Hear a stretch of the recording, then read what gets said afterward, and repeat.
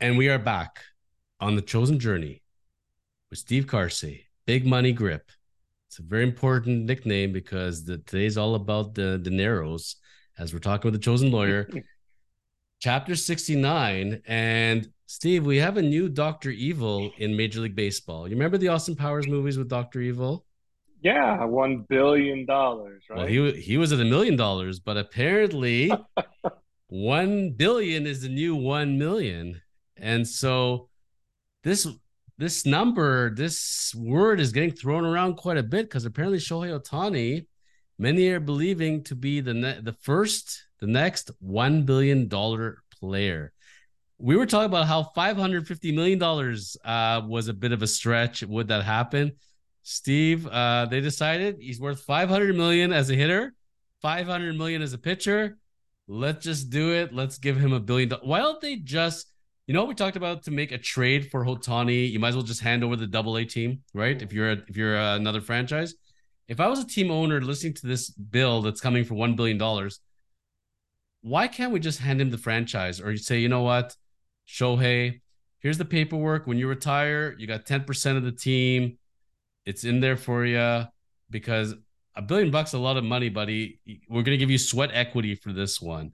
Why don't we see more players and more talk with the unions and just saying, with these kind of contracts thrown around, let's just give them team equity at this point?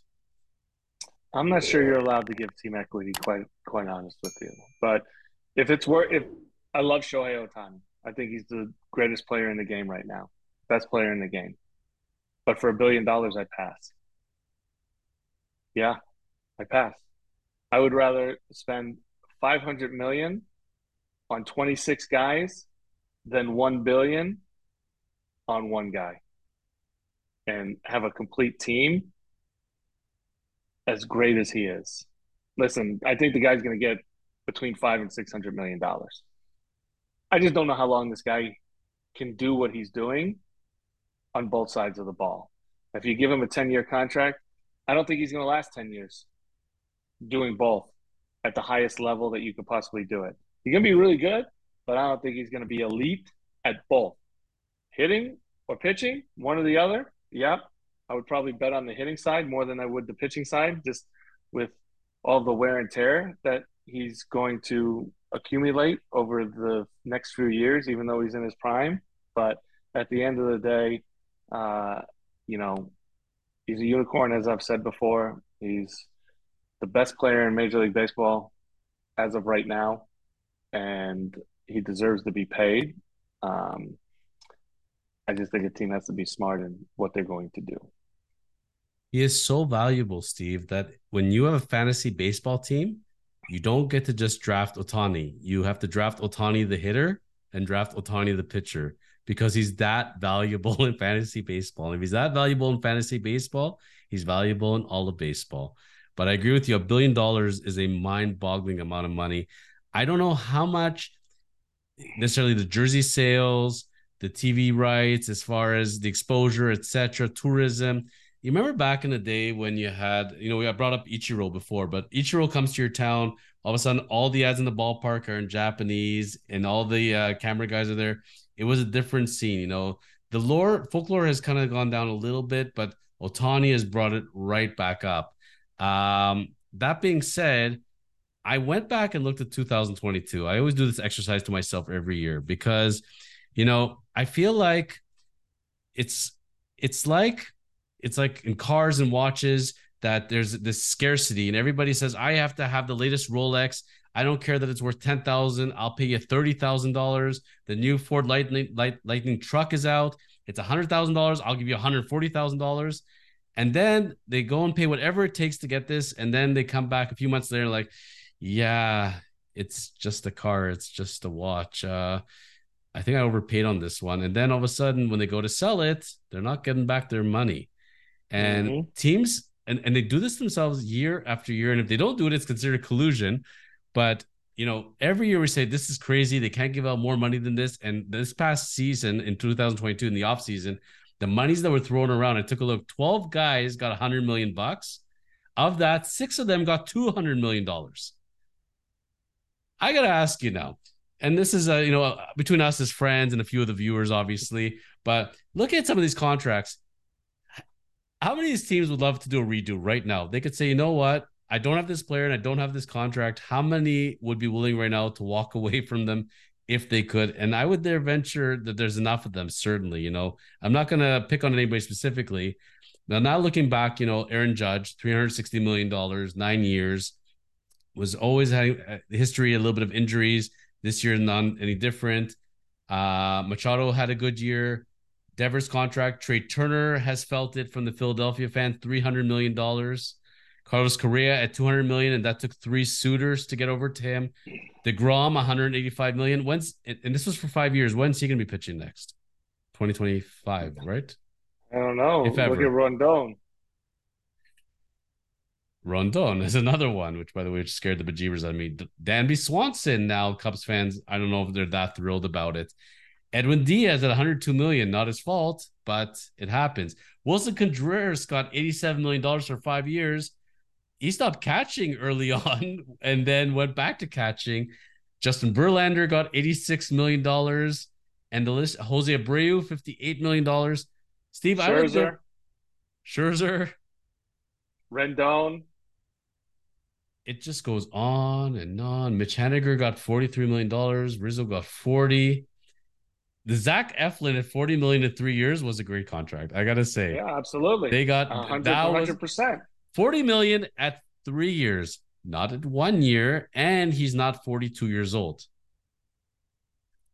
Josh Bell got $33 million for 2 years. Mm-hmm. Steve, why do teams do this to themselves where they paint themselves in the corner? They got to pay at whatever cost.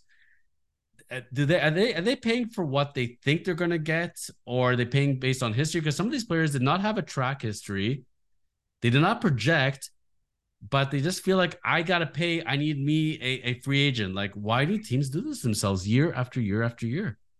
One, it's called market value for what a starter is worth. What a hitter is worth. OPS plus, WAR.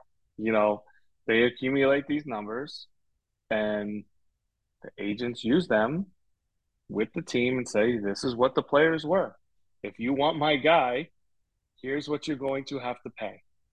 And that's kind of what it becomes. So, listen, it becomes roster construction. It becomes a need. It becomes who's left on the market. It becomes, supply and demand. If four teams, say five teams, need a shortstop, and there's only three shortstops on the market, two teams are going to get left out. So somebody's going to overpay for two of those three guys, probably. And that's just the kind of the way it is. It's in my opinion, it's being in the right place at the right time, in the right position. If you're the best starting pitcher on the market in a soft market, the teams are going to come after you pretty hard, and they might overpay.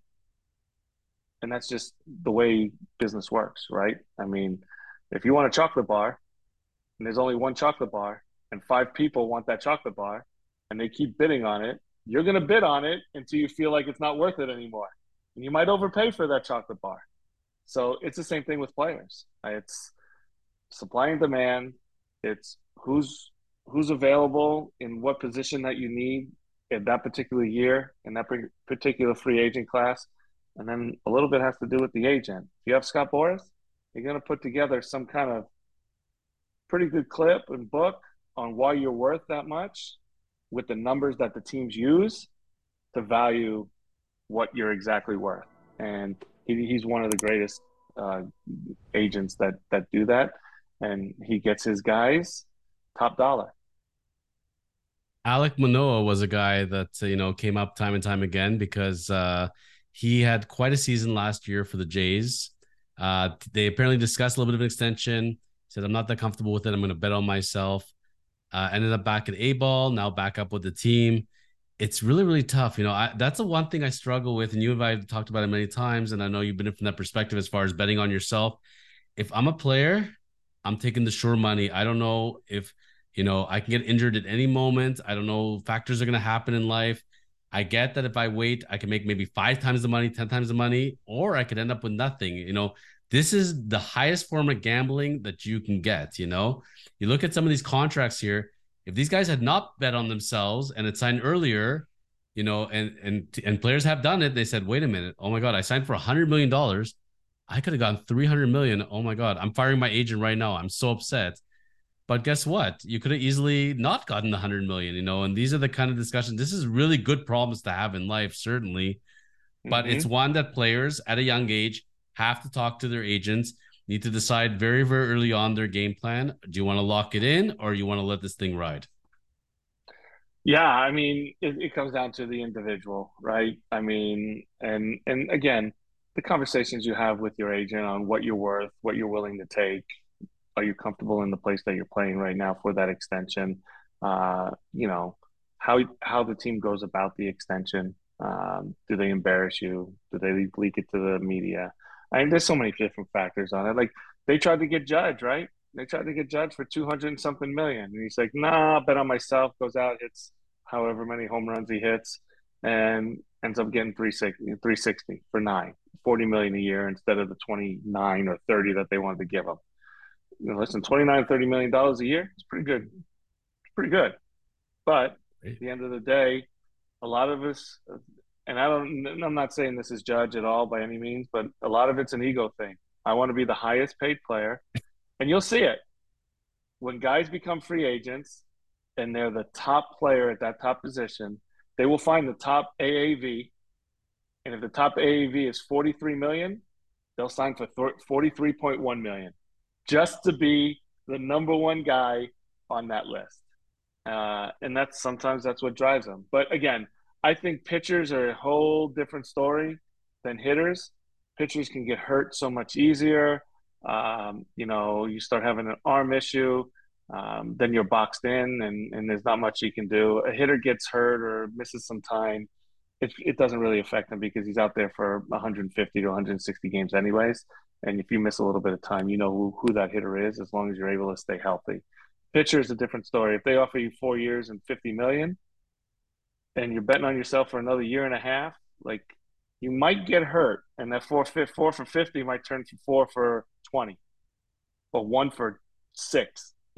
So again, it's all individualized. It's all what a player thinks he's worth and what he's willing to take and be comfortable. Look at Jose Ramirez, super underpaid for the type of production that he is putting out. Um, but he's comfortable in Cleveland. He loves it in Cleveland. He loves playing there. And you know what? I don't even know what he signed for, 100 and something million. That's plenty of money for him to live for the rest of his life, and he's comfortable with that. And he's comfortable in his own skin in accepting that for the years that they gave him. And it worked for both clubs. It gave them the Indians a little bit more flexibility. I call them the Indians, but the Guardians a The little bit Guardians. more flexible. For a little bit I more usually do that, flexibility. so that's why. I know, sorry. And you have a happy player. Like that's what you want. You don't want unhappy players in your clubhouse bickering on uh, I'm only making 35 million. I should be making 38 million because of what I'm doing. Like at the end of the day, you're okay. There's 2 points I'm going to raise to you as we're ending this one because I always laugh about this. Number one, it's always the player that wanted the highest AV that then comes back to the team and says, but I need you to surround me with talent. In Toronto, they talk about the Maple Leafs, how all their cap is stuck in three players, basically. So you got to go scrummaging for bargains to fill up the rest of the roster. Brett Favre experienced it in Green Bay. Well, you got rid of my receiver and now, or my tight end. Now what? So you got to pick and choose. You see those teams where, You the mean Boston. Aaron Rodgers? Sorry, did I say Favre? I meant Aaron Rodgers. Yes, I always mix them up because of the Green Bay thing. But yes, I meant. See, there we go. Indians, Rodgers. Yeah. There we go. And where's Rodgers now? He's with the Jets. But you see a team like the Boston Bruins, and they won cups together. They were always contending because every player took a little less, so they can entice more talent and they can have talent surrounded them. So that's where a team sits down with a player and says, "Okay, you could take up the whole cap space, but guess what? I got nobody for you to play with." But Mm-hmm. people want their cake and eat it too. There's the Yeah. expression, you can't. You can have that cake or you can eat it, but you eat it, the cake is gone. So we got to make choices in life. And personally, Yeah. I'd like to contend personally, and I would like to be in a situation. So if I have to forego some money to be able to get some talent around me, give that to me in a second. So who sticks out to me in that aspect of what exactly you're talking about is Tom Brady. Like he always took less money to have people around him to play. Wide receivers, and he made them better. He didn't have household names, but he had a Gronkowski to keep him there. You know, he had his receivers that he had with Wes Welker and Amendola and all of these guys who made a little bit of money themselves. But if Tom Brady takes up 4, 5, 6, 7, 8 million more on his contract, he ain't having some of these other players, and they might not win. So I think you're right. I think the old saying, having your cake and eating it too, is just it's really tough to live by. If you're willing to, it depends how bad you want to win. I mean, that's at the end of the day. If you want to win that bad, you'll take three million less a year to hold up that trophy at the end of the year, or at least have the opportunity to do that. Or do I want that extra 3 million? I can go buy my own trophy and hold it up in my house by myself every year. I mean, Steve Cohen had great intentions, and the Mets fans appreciate it. But just because you give everybody $30 million contracts doesn't mean that it's going to be in the championship. And that's where I'm going to just challenge owners that are listening now. When you come time to 2023 free agency, look back at 2022 and how many teams would like to do a redo. Just remember, you break it, you bought it, and that's the way it is. So, been interesting those contracts, but it always begin and start with Shohei Ohtani and that magical $1 billion number, and whether it's going to happen or not. I will make a small wager and say it will not get to $1 billion. I will agree with you on that, but I will say though it is going to break 600 million for sure. And 600 million is like the middle point for me of what and how the contract will be structured. Okay, let's see, and let's see where he's going to be. And I'm still not convinced that the Angels aren't going to keep him. So I know, unless you actually eat with the guy and train with him and hear what he has to say, who knows what people's intent? People don't know what people's intentions are. We're all trying to live in the guy's mind, like every free agent, and we everybody is so different, right, on their considerations of why they sign. Let's see what this free agency period brings and where Shohei decides. And still got a lot of ways to go, and he may still not even be an Angel by the end of the season. So we'll stay tuned on that one. Absolutely, absolutely. Steve Carsey, wearing the Guardians hat there and helping spread baseball cheer. Thank you very much for your insights. As always, it was really fun going through this topic and reviewing it. I actually was going to go through a list of like 50 of them. I said, I can't do this because there's just so much remorse when I'm hearing these names. So I just kept it to the minimal, but maybe one year we will do that and maybe even look at the top free agent blunders. And if you look at some of those money spent, you're thinking, what the heck were they thinking? So maybe someday we'll do that. Yeah, absolutely. Yeah, but as you said, the point is the owners are making money and they're going to give it out to the best players.